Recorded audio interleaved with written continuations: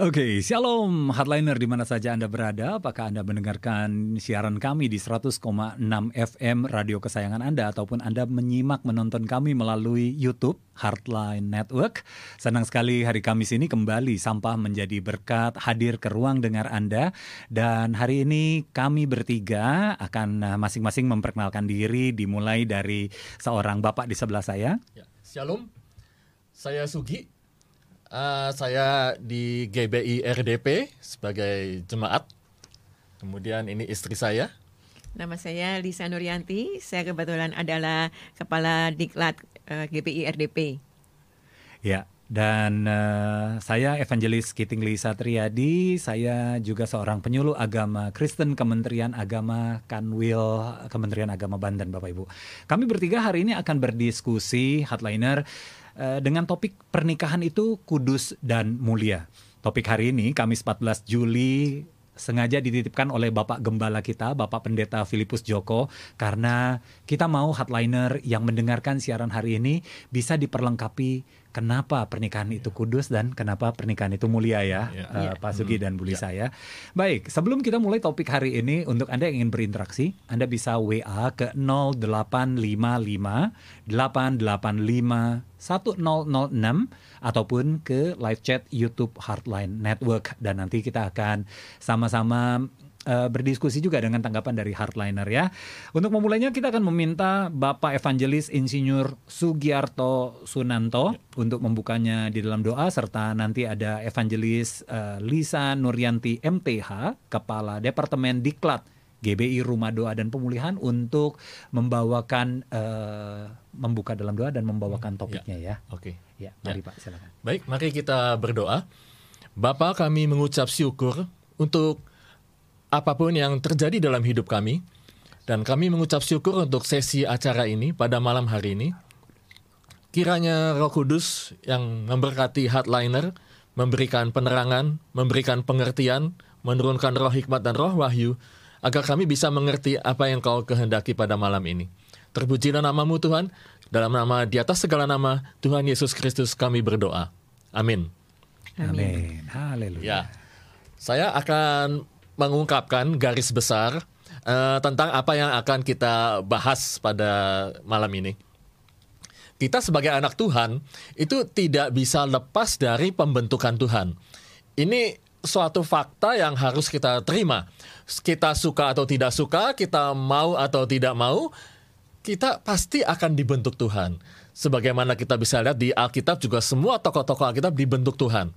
Tuhan membentuk kita melalui berbagai macam wadah. Bisa lewat pekerjaan, Tuhan bentuk kita agar kita bisa semakin benar hati kita di hadapan Allah. Tuhan juga bisa membersihkan hati kita. Kemudian di gereja juga Tuhan bisa bentuk kita. Itu juga wadah di mana Tuhan menumbuhkan anak-anak Tuhan di sana. Tuhan juga pakai kadang anak-anak Tuhan itu untuk belajar mengampuni satu dengan yang lain, sehingga timbul gesekan dan segala macam. Belajar mengampuni seperti Kristus mengampuni.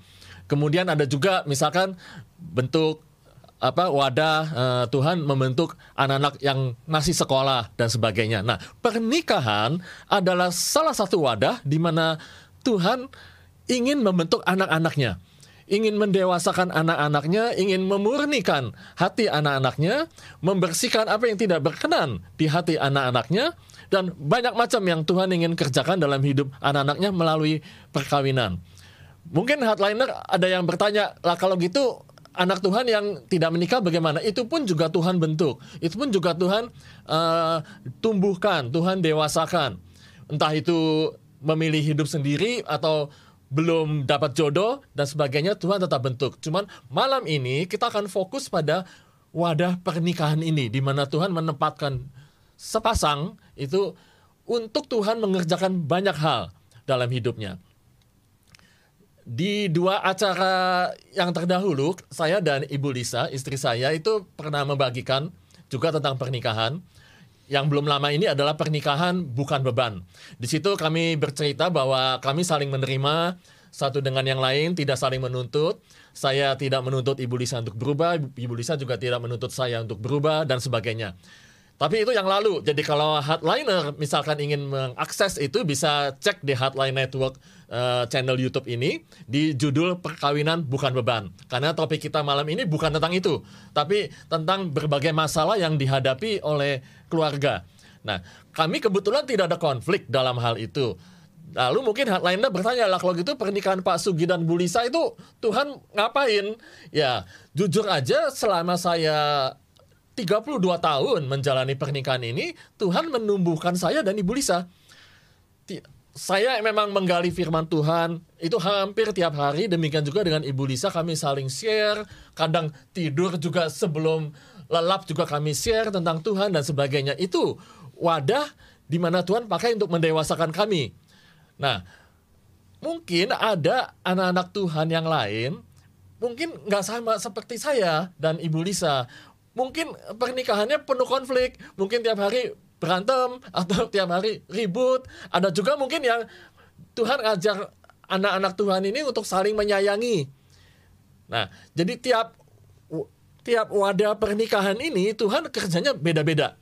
Nah, kalau untuk lebih jelasnya, misalkan judul ini kan pernikahan menjadi suatu pernikahan yang kudus dan mulia.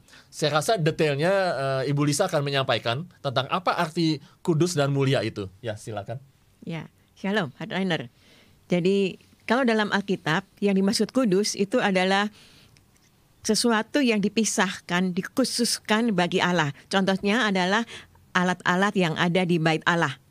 Semua peralatan itu misalnya ada kaki dian, ada mezbah bakaran, itu diurapi dan dikuduskan. Nggak boleh untuk yang lain, itu artinya kudus. Jadi dipisahkan bagi Allah. Misalnya kemahnya Musa lagi gelap, nggak ada lampu, nggak boleh dia pinjam kaki dian buat kemahnya dia, nggak bisa. Karena itu hanya khusus untuk Allah. Jadi pernikahan itu kudus. Kudus itu adalah dipisahkan bagi Allah. Yang kedua adalah selain kudus juga mulia. Mulia itu apa sih? Mulia itu karena kita akan dibentuk menjadi sesuatu yang lebih indah. Kalau kita lihat dari Ayub 23 ayat 10, Ayub 23 ayat 10, saya akan bacakan ya. Karena ia tahu jalan hidupku, seandainya atau ketika ia menguji aku akan timbul seperti emas.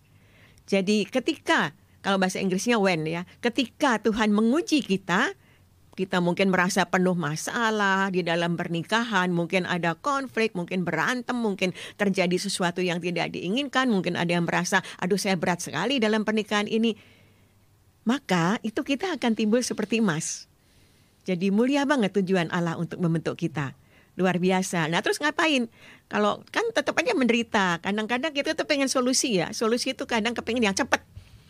Kalau sekarang ribut terus, saya pengen langsung berhenti, nggak ribut gitu, langsung mesra, damai, aman, sentosa, nggak ada apa-apa. Kita pengennya begitu. Kita pengen solusi yang cepat selesai.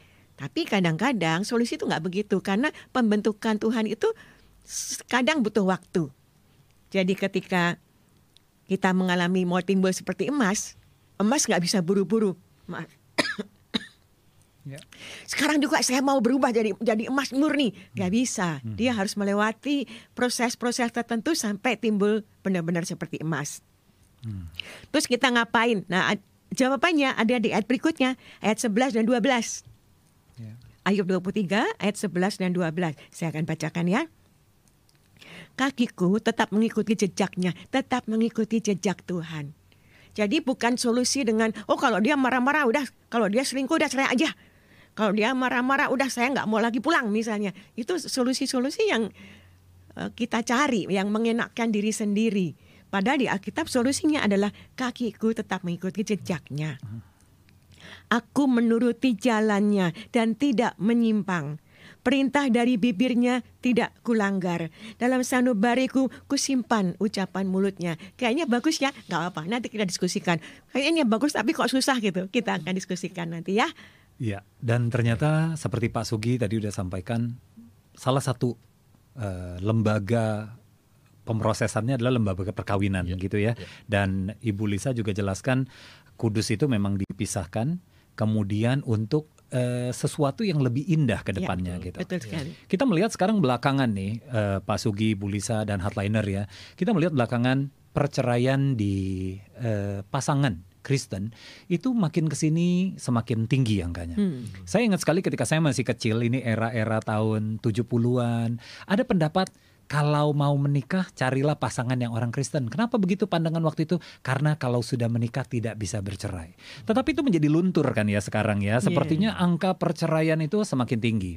Ngomong-ngomong, kemarin saya ada baca satu buku, Bu Lisa, di mana ketika diadakan survei kepada beberapa pasangan Kristen, semakin mereka paham akan firman Tuhan, mereka akan semakin baik, semakin setia, semakin tidak mau bercerai. Sehingga hari ini rasanya penting sekali untuk kita terus mengupas pentingnya ataupun kudusnya sebuah perkawinan, mulianya sebuah perkawinan ya. Iya, betul sekali. Dan apakah Bu Lisa ataupun Pak Sugi gitu bisa memberikan satu gambaran, kalau tadi diceritakan salah satu proses ataupun lembaga yang diberikan Tuhan buat pasangan suami istri adalah perkawinan gitu. Bisa nggak dilukiskan bagaimana bisa dikatakan ini merupakan satu inisiatifnya Tuhan sih perkawinan itu? Bagaimana ya Pak ya? Oke, ya mungkin setiap pasangan itu kan ada, mungkin orang namanya kelebihan kekurangan, tapi saya lebih menyebutnya perbedaan ya. Nah, ini sarana yang bagus sekali sebenarnya buat Tuhan membuang ego kita. Jadi ego si laki dan ego si perempuan ini seringkali dibenturkan sehingga timbul konflik. Jadi bagi saya pribadi ya, itu suatu yang bagus banget buat Tuhan, tapi ya bagus banget buat Tuhan untuk membentuk pasangan ini. Sebab kan Yesus itu berkata, jika engkau mau mengikut aku, sangkal diri, pikul salib dan ikut aku. Sangkal diri ini kan deny yourself. Artinya menyangkal dirinya, menyangkal egonya. Jadi harus melepas ego. Ini pemrosesan yang berat sebenarnya dan panjang ya. Butuh waktu yang lama. Jadi saya pikir ini mulia sekali. Maksudnya ketika ujungnya udah sampai, udah selesai pemrosesan ini, itu luar biasa indah. Masing-masing bisa saling menerima apa adanya karena ego udah nggak bermain. Nah gitu itu salah satunya mungkin. Makanya spesial sekali. Spesialnya seperti itu ya. Kalau Bu Lisa mungkin punya tanggapan bagaimana perkawinan atau pernikahan ini adalah inisiatif daripada Tuhan? Ya, kalau kita lihat dari kitab Kejadian ya, di awal-awalnya kejadian dibentuknya bumi, bulan dan manusia dan semuanya itu Tuhan langsung berinisiatif untuk memberikan pasangan. Jadi itu memang inisiatifnya Tuhan, karena Tuhan yang ngasih memberikan pasangan, dan itu sesuatu yang dari Tuhan ya pasti bagus lah ya, pasti indah dan mulia. Jadi ketika manusia jatuh pun, ketika lelaki dan perempuan ini jatuh di dalam dosa pun, tetap Tuhan tidak memisahkan ya, sepertinya menyalahkan perempuan yang mulai menggoda ataupun memberikan buah pengetahuan baik dan jahat, tapi malah tetap disatukan menjadi sebuah lembaga. Dari pertama ciptaannya pun sudah inisiatif Tuhan, ketika jatuh dalam dosa pun Tuhan tetap menguduskan mereka berdua gitu. Betul. Gitu. Luar biasa Tuhan kita gitu. Nah, kira-kira nih Pak, kalau misalnya kita sudah punya sebuah perkawinan ya, biasanya apa yang membuat perkawinan ini menjadi terganggu? Saya tahu di perkawinannya Pak Sugi dan Bu Lisa tidak ada masalah gitu ya. Tapi kalau pandangannya Pak Sugi, di mana yang biasanya mengganggu bisa menjadi perkawinan ini goyang? Ada apa yang membuat perkawinan goyang? Awalnya mungkin hanya ego ya awalnya. Jadi misalkan biasa istri menyiapkan kopi manis, tiba-tiba hari keempat lupa mungkin atau gimana, agak pahit. Nah ini biasa kan suka ngomel suami. Jadi hal-hal yang kecil seperti ini itu kadang menimbulkan konflik. Jadi mungkin awalnya ego, begitu.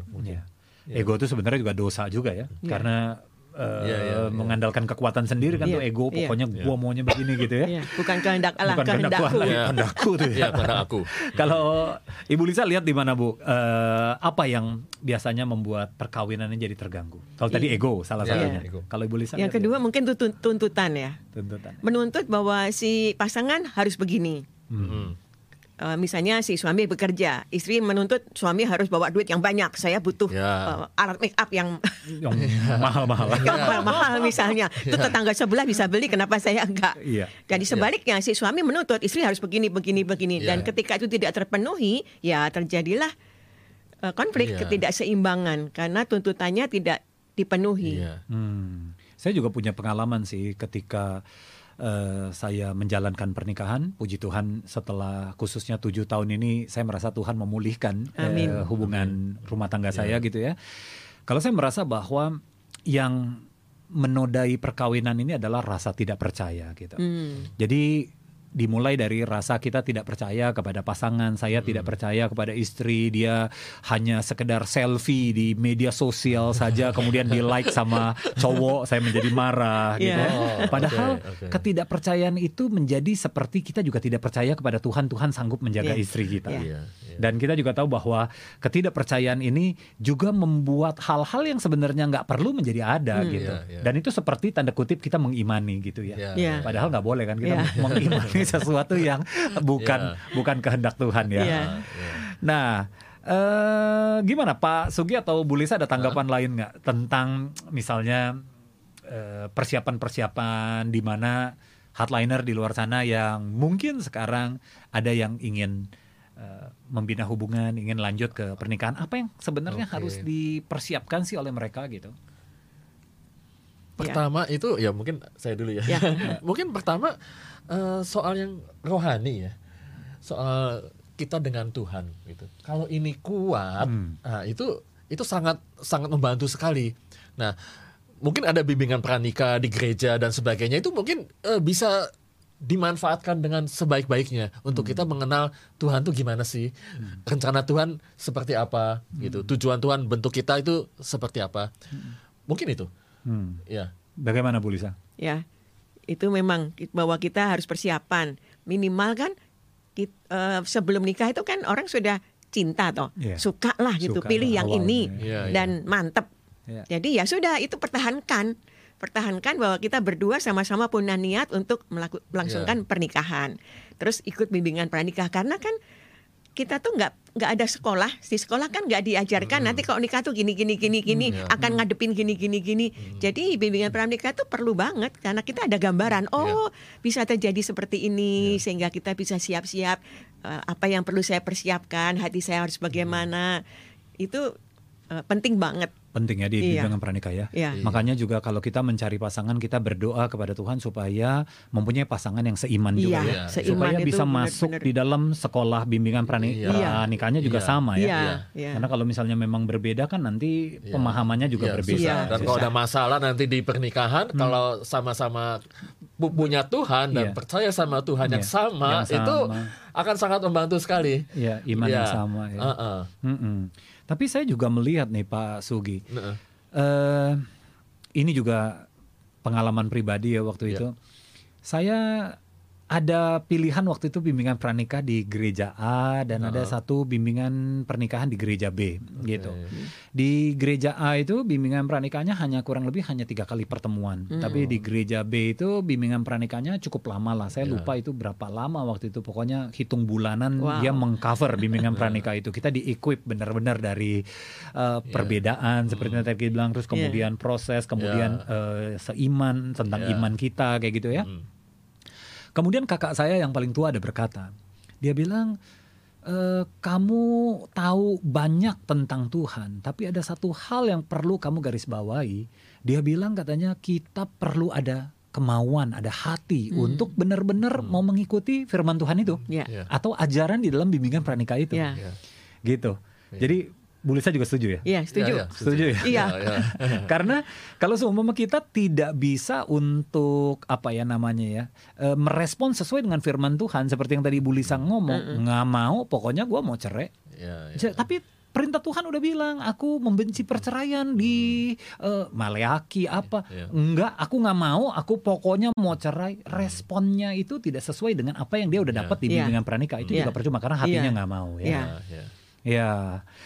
Oke, nah kalau misalnya kita bicara kemauan dari hati nih, ada nggak sih cerita ataupun sharing dari Bu Lisa, Pak Sugi bagaimana caranya membentuk hati di dalam pernikahannya Bu Lisa dan Pak Sugi ini?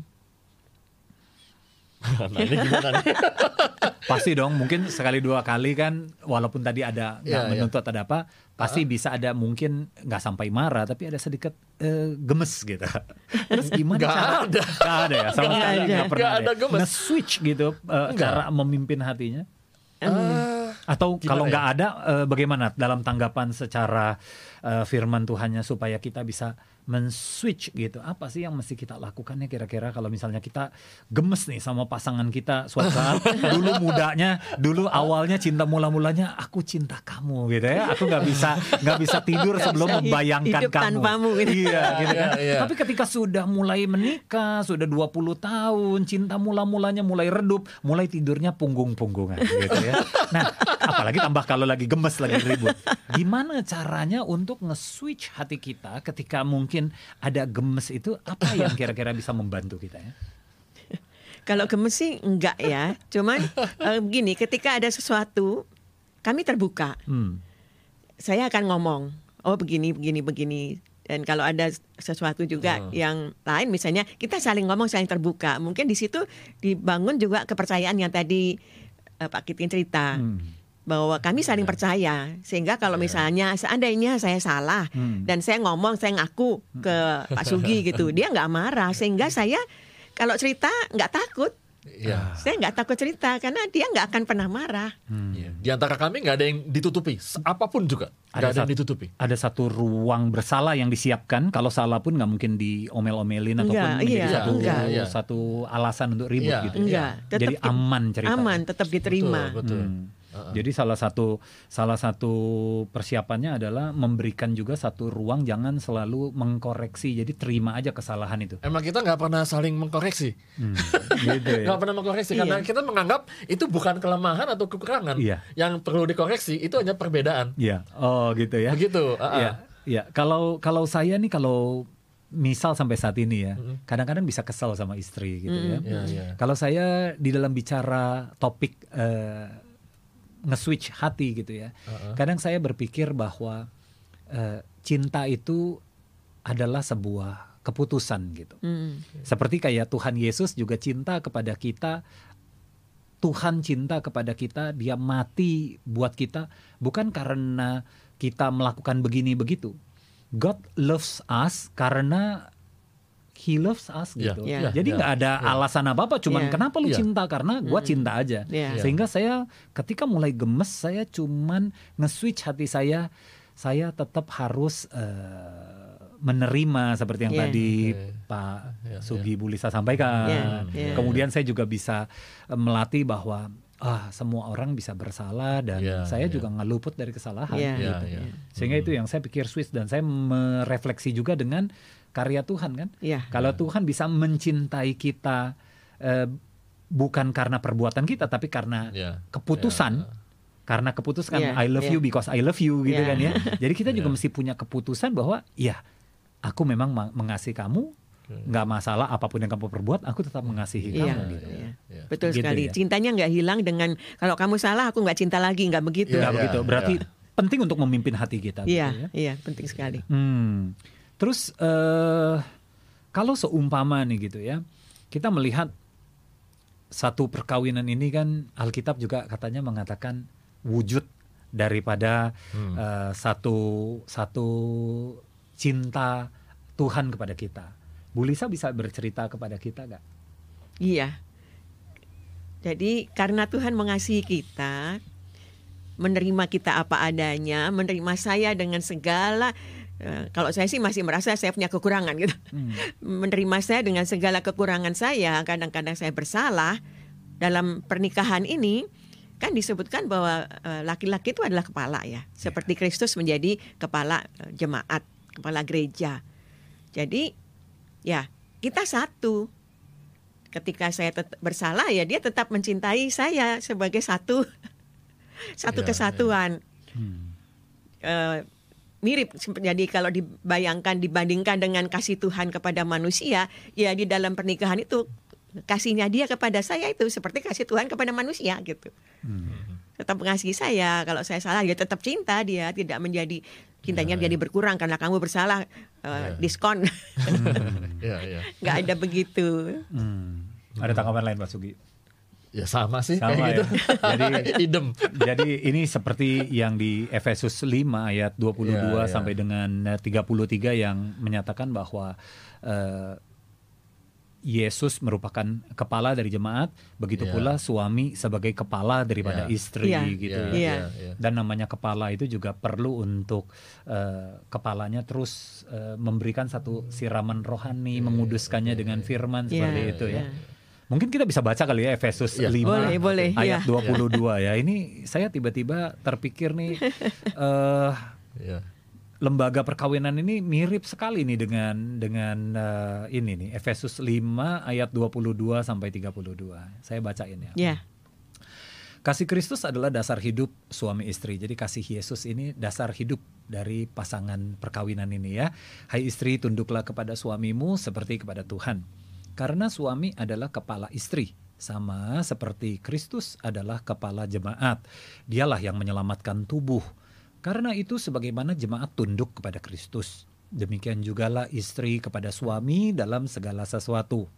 Hai suami, kasihilah istrimu sebagaimana Kristus telah mengasihi jemaat dan telah menyerahkan dirinya baginya, untuk menguduskannya sesudah ia menyucikannya dengan memandikannya dengan air dan firman, supaya dengan demikian ia menempatkan jemaat di hadapan dirinya dengan cemerlang tanpa cacat atau kerut atau yang serupa itu, tetapi supaya jemaat kudus dan tidak bercela. Demikian juga suami harus mengasihi istrinya sama seperti tubuhnya sendiri. Siapa yang mengasihi istrinya, mengasihi dirinya sendiri. Sebab tidak pernah orang membenci tubuhnya sendiri, tetapi mengasuhnya dan merawatinya, sama seperti Kristus terhadap jemaat. Karena kita adalah anggota tubuhnya. Sebab itu laki-laki akan meninggalkan ayahnya dan ibunya dan bersatu dengan istrinya, sehingga keduanya itu menjadi satu daging. Rahasia ini besar, tetapi yang aku maksudkan ialah hubungan Kristus dan jemaat. Ini yang tadi Ibu sampaikan ya. Bagaimanapun juga bagi kamu masing-masing berlaku, kasihilah istrimu seperti dirimu sendiri, dan istri hendaklah menghormati suaminya. Ya, dan di sini tadi kita lihat nih Bu Lisa ya, bahwa istri juga diminta tunduk kepada suami, suami juga mengasihi istri kan. Ada pendapat di luar sana kadang-kadang, khususnya istri yang pinter di dalam bekerja, pendapatannya lebih tinggi dari suami, dan bahkan maaf ya hardliner, istrinya lebih cerdas daripada suaminya. Kadang-kadang ada anggapan di luar sana, ngapain aku mesti tunduk sama suami? Gimana pandangan Bu Lisa, seorang istri harus tunduk kepada suaminya gitu? Ya, tunduk itu bukan berarti terpaksa. Bukan saya terpaksa, ya udah deh, terserah buat masa bodoh. Bukan begitu, tapi timbul dari cinta. Jadi kalau saya, apapun yang diputuskan oleh Pak Sugi, saya akan langsung support 100%.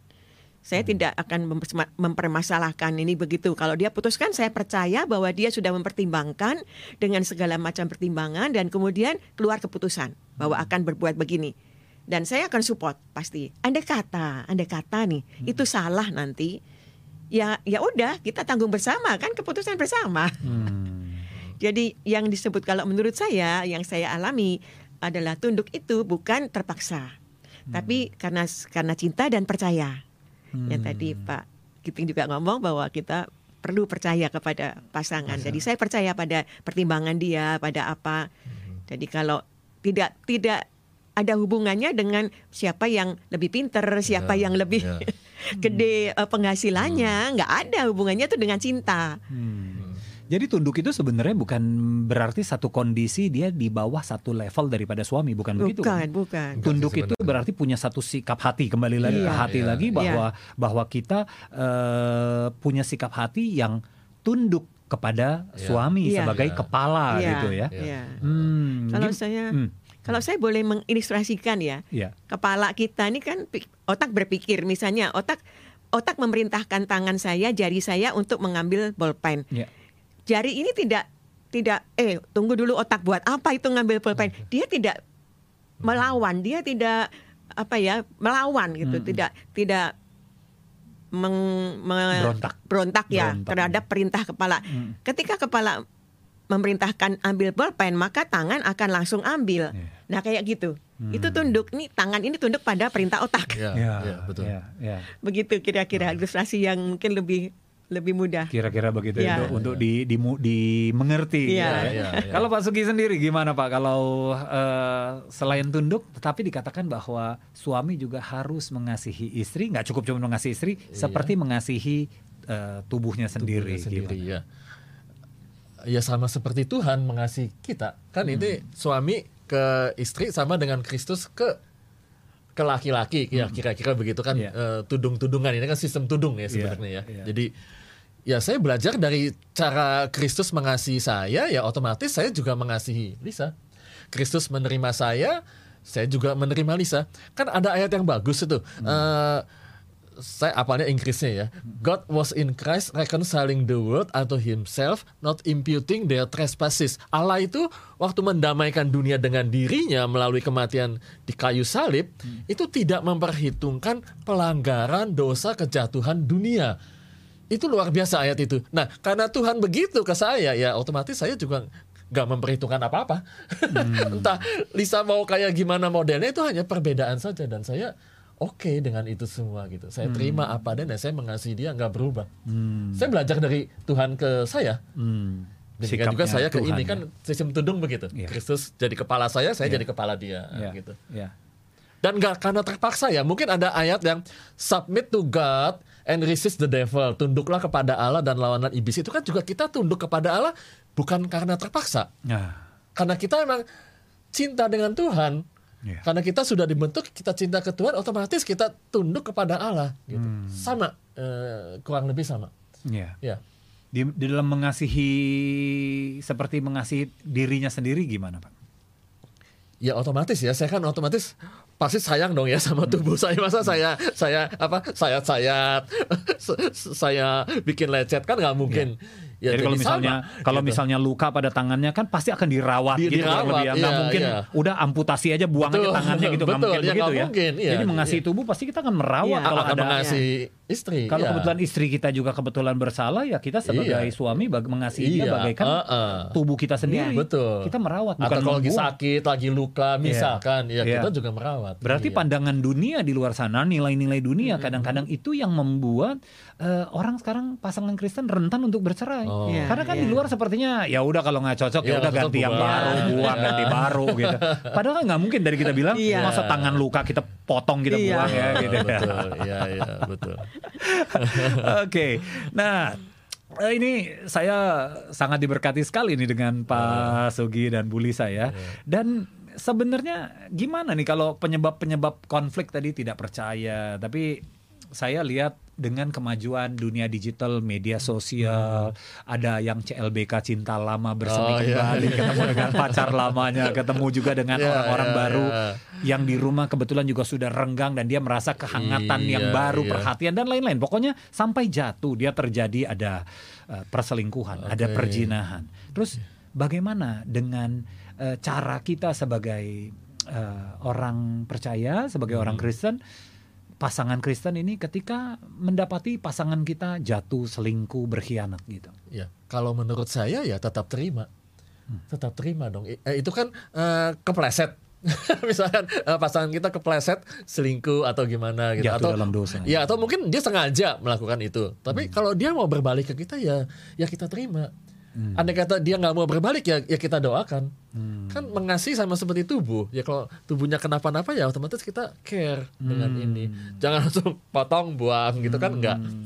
Jadi kalau menurut saya terima. Karena ketika dia berzina ataupun berselingkuh dan lain-lain pasti ada satu sebab yang membuat dia dalam arti tanda kutip seperti terluka itu. Jadi ya rawat, bawa kepada Tuhan juga, doakan juga. Dan kalau bisa dikomunikasikan, didiskusikan ya boleh gitu. Tapi kan kadang keadaan nggak memungkinkan ya. Misalkan lagi emosi atau apa ya mungkin tunggu, sabar. Makanya penting sekali menyadari bahwa pernikahan ini adalah wadah untuk Tuhan bentuk. Untuk Tuhan menyempurnakan kedua-duanya. Jadi wadah ini kan suatu tempat sarana dan ini pasti butuh proses panjang. Mungkin tahunan, mungkin belasan tahun. Gitu. Kita kan juga nggak bisa memberi angin surga kepada hardliner bahwa ini ada solusi instan, cespleng. Nggak mungkin juga karena Tuhan butuh waktu untuk memproses. Yesus 30 tahunan diproses sampai dewasa. Yusuf juga lama sekali. Semua tokoh-tokoh Alkitab lama sekali dibentuk Tuhan. Ya sama. Jadi tetap tekun di dalam wadah pernikahan ini. Jangan kabur lah gitu. Jangan kabur dari pembentukan Tuhan. Tetap berjalan di dalam firman Tuhan dan tetap mempunyai sebuah hati dengan respon yang benar. Gitu iya. Ikuti aja pembentukan Tuhan. Tuhan, ya. Dan tetap mengampuni apapun yang diperbuat oleh pasangan. Wah, ini menarik, mengampuni. Nanti saya mau sedikit berbagi mahat lainnya. Kalau Ibu Lisa gimana buat tanggapannya, Bu? Iya, sama. Jadi kalau kita udah jadi satu dalam pernikahan, kemudian ternyata pasangan selingkuh. Saya pernah kasih contoh pengalaman teman saya waktu dia bertanya kenapa suaminya udah berapa hari nggak pulang. Saya akan tanya balik, kamu masih mau sama dia nggak? Kalau dia pulang diterima nggak? Bayangkan kalau suami yang sedang begitu, kemudian dia pulang ke rumah, diomel-omelin, sedangkan kalau dia pulang ke rumah yang satu lagi diterima dengan kasih sayang, ya lebih suka pulang ke sono daripada ke rumah istri yang masa muda ini.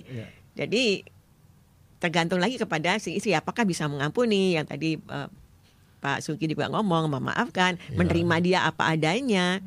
Ya suami kalau udah merasa bersalah dan ternyata diterima, nggak disalah-salahin, sebenarnya dia tahu kok, hatinya tahu bahwa dia salah. Nggak usah dimarah-marahin, nggak usah dimaki-maki tiap kali gitu. Dan buat si istri itu egonya sedang diproses, sedang dihancurkan. Kan ya pasti kan sebel dong ya, dihianati apalah gitu. Nah Tuhan seakan-akan berbicara, sangkal dirimu, pikul salib dan ikut aku.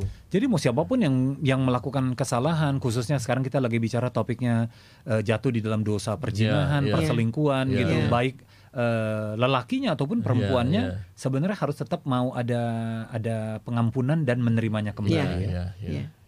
Saya jadi teringat tadi yang pengampunan ini sebenarnya ketika saya ikut di bimbingan pranikah oleh penatua, saya dijelaskan ada Hosea. Hosea ini katanya menggambarkan cinta Tuhan kepada Israel yang tidak setia. Hosea menikah dengan seorang perempuan sundal, yaitu pelacur, dan kemudian perempuan ini kembali untuk melakukan perbuatan yang tidak baik itu gitu. Tetapi perintah Tuhan kepada Hosea tetap ambil istrinya dan tetap terima dia kembali gitu ya. Jadi ini memang suatu gambaran yang indah bahwa apapun yang terjadi kepada pasangan kita, baik istri yang meninggalkan kita ataupun suami yang meninggalkan kita, pasangan yang ditinggalkan itu harus tetap menerimanya dan memberikan pengampunan. Tanpa syarat. Karena itu wujud cinta Tuhan sama ke kita, kepada kita. Dan kita mengaplikasikannya di dalam keluarga, rumah tangga. Betul. Kita ngapa-ngapain kan Tuhan tetap menerima kita. Oke. Nah, tetap sekarang kita mau ngobrol tentang respon. Tetap kan manusia punya respon gitu. Gimana ketika orang kadang-kadang berespon salah? Dia sudah terjadi mengambil keputusan yang tergesa-gesa gitu. Ya, kalau masih ada jalan keluar untuk tetap dipertahankan, ya coba, tetap coba.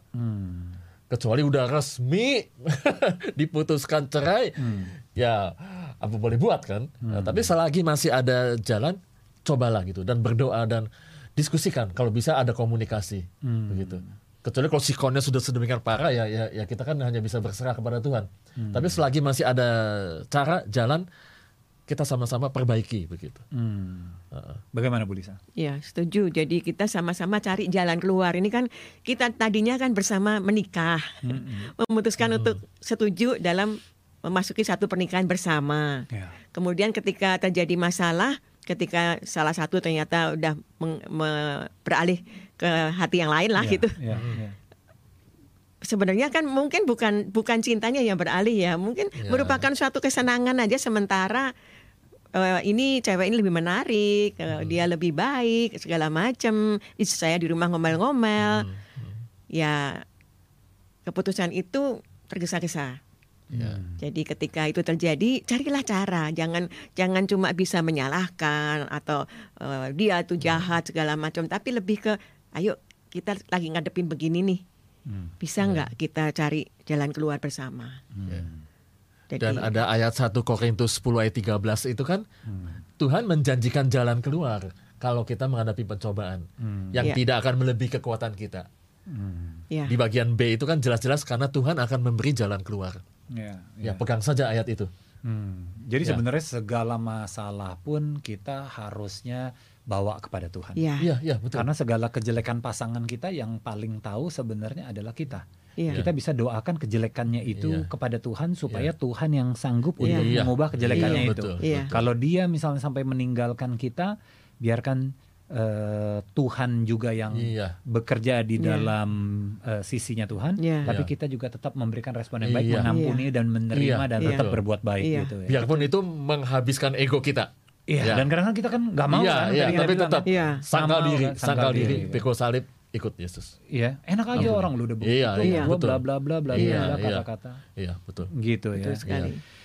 Baik, dan gimana nih Hardliner? Apakah Hardliner juga ada yang ingin berinteraksi di 0855-885-1006 seputar pernikahan itu Kudus dan Mulia bersama narasumber kita Evangelis Lisa Nuryanti MTH, Kepala Departemen Pendidikan Pelatihan GBI Rumah Doa dan Pemulihan, juga pasangannya Bapak Evangelis Insinyur Sugiharto Soenanto, serta saya Evangelis Lee Satriadi yang ada di sini bertiga mungkin bisa sama-sama berdiskusi bersama Hardliner ya seputar pernikahan itu Kudus dan Mulia, ataupun juga Anda bisa live chat, nanti ada Bung Ari di ruang operator yang akan memberikan informasi kepada kami ya.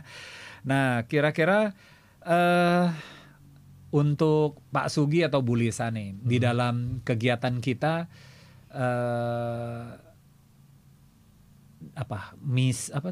bukan misi ya, Anda tuh Departemen Diklat. Apa sih yang dibidangin Bu Lisa itu kalau di GBI Rumah Doa dan Pemulihan sehingga bisa ada membawakan topik-topik ini juga? Apa sih kira-kira tugas-tugas di Diklat GBI Rumah Doa dan Pemulihan ini? Ya, baik. Kami ada melakukan pemuritan. Tujuannya apa? Memenuhi perintah Tuhan bahwa jadikanlah semua bangsa muridku. Murid itu apa sih? Murid itu adalah seseorang yang belajar. Jadi di dalam pemuritan ini kami belajar bersama. Belajar bersama, gurunya siapa? Tuhan. Belajar bersama dari Alkitab, dari firman Tuhan, supaya kami bisa bertumbuh bersama.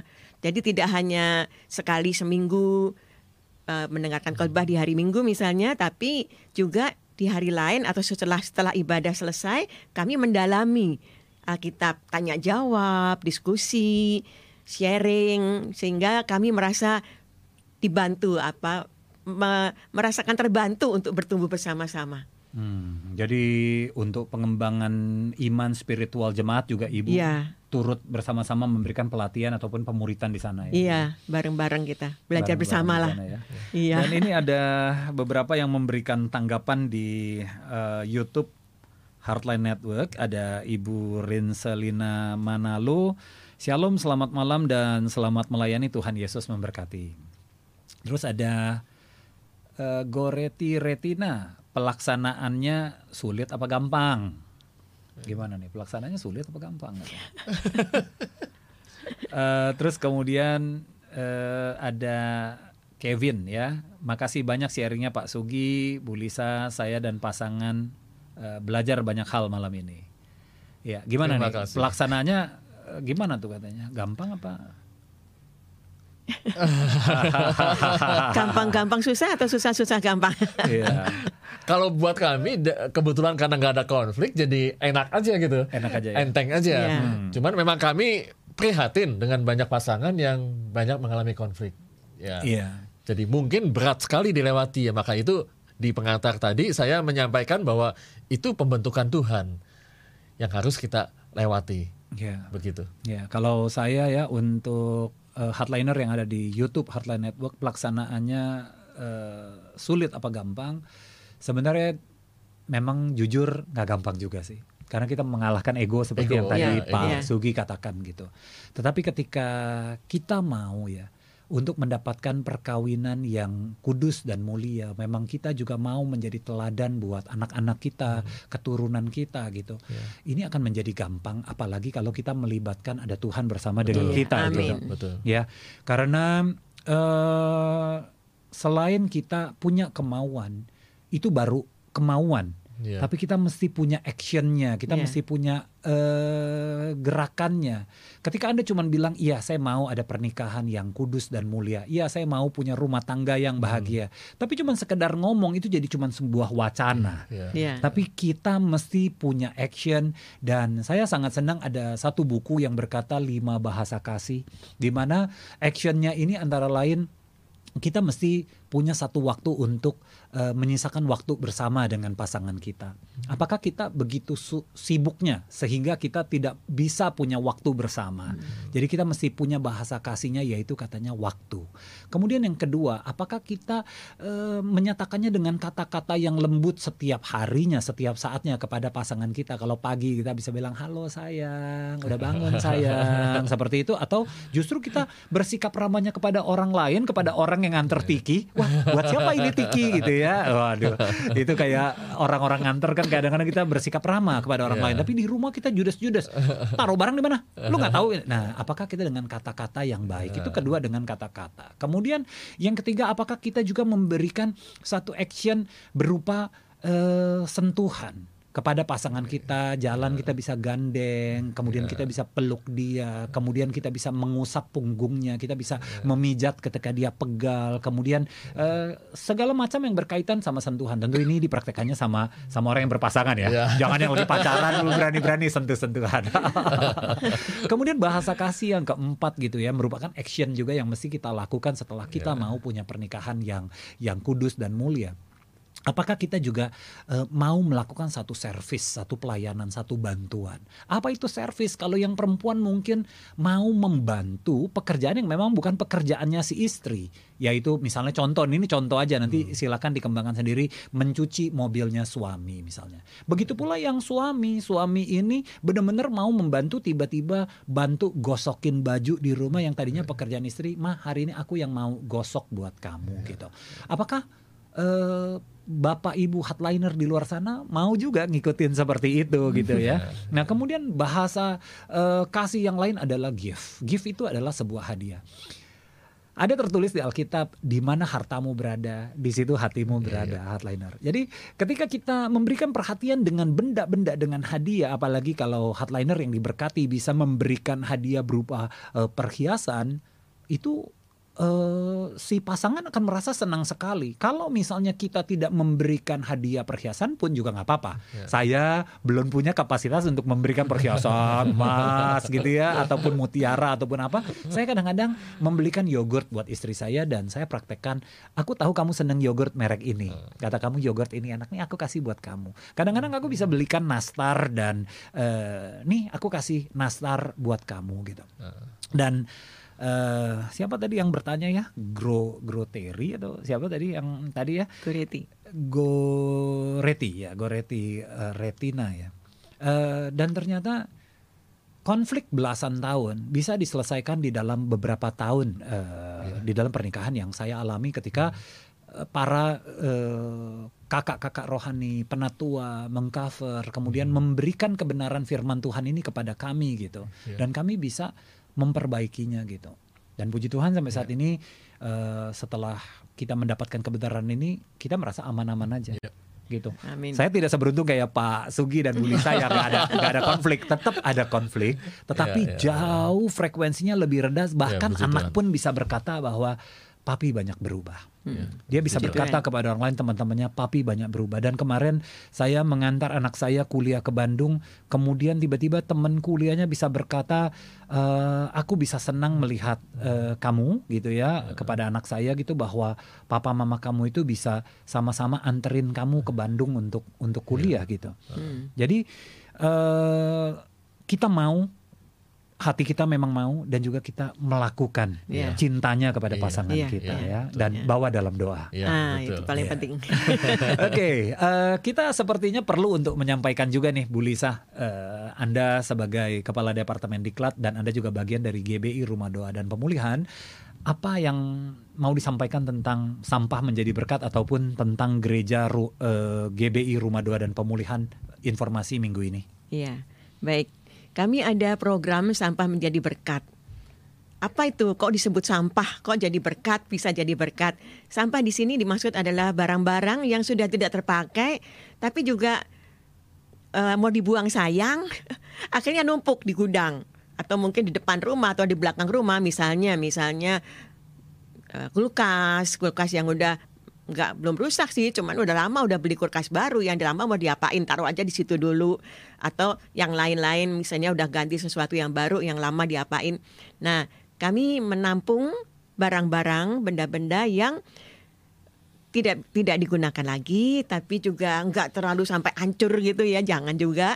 Tapi masih bisa dijual, dijadikan uang dan menjadi berkat. Berkat untuk siapa? Untuk macam-macam. Kami melayani ke lapas-lapas, setiap minggu itu ada beberapa lapas yang memang kami layani. Kemudian juga ke anak-anak jalanan, kemudian ke siapa lagi ya? Panti asuhan, atau juga ke membagi nasi bungkus untuk orang-orang yang lewat di depan, kemudian orang-orang yang bekerja di jalanan. Jadi banyak sekali kegiatan yang kami lakukan juga. Misalnya ada juga membangun